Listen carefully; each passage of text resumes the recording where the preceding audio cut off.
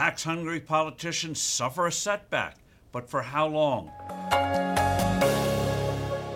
Beleaguered taxpayers got a break last week when two bad international tax initiatives pushed hard by the Biden Treasury Department got temporarily derailed. The moves involved imposing two different global minimum taxes. One, which set a 15% minimum levy on large multinational companies in each country in which they operate. Ireland has long attracted international businesses with its corporate levy of only 12.5%. Hungary has gone even better with its rate of 9%. Heavy taxing countries like France and Germany have loathed the idea of this kind of tax competition. They see the 15% minimum as just a start for a global tax cartel that can then raise this rate and thus no longer lose companies to friendlier tax countries.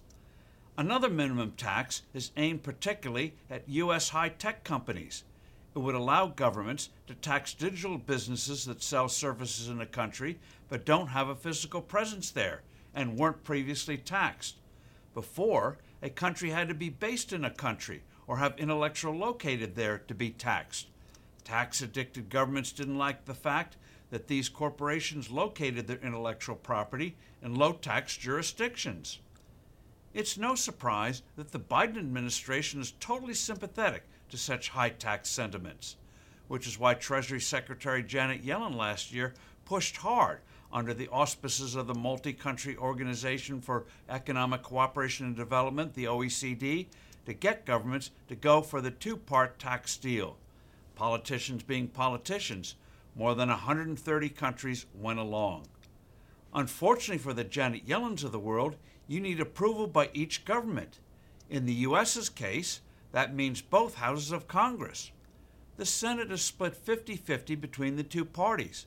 In a tie, the Vice President, Democrat Kamala Harris, cast the deciding vote. Enter West Virginia Democratic Senator Joe Manchin, who last week declared his opposition to the 15% minimum tax on multinational companies, at least for now. He wants other countries to go first. That dims any prospect for this tax seeing the light of day before the November elections, when Republicans are likely to get control of one or both congressional chambers. The GOP is adamantly opposed to this Biden-Yellen tax scheme. Also, the Hungarian government is also against the deal. The European Union needs unanimous approval from its 27 members to implement the necessary rules, and Hungary won't do it. Furious, the Biden administration is kiboshing a 1979 tax treaty with Hungary. These agreements are usually technical in nature, such as avoiding withholding taxes on cross-border payments. Yellen hopes the inconvenience will cow Budapest. It won't. Another good road bump? The digital tax part of this scheme is complicated, and now it looks like this won't be wrapped up until next year. Delay is good. Higher taxes is one thing a troubled global economy doesn't need. I'm Steve Forbes. Thanks for listening. Do send in your comments and suggestions. I look forward to being with you soon again.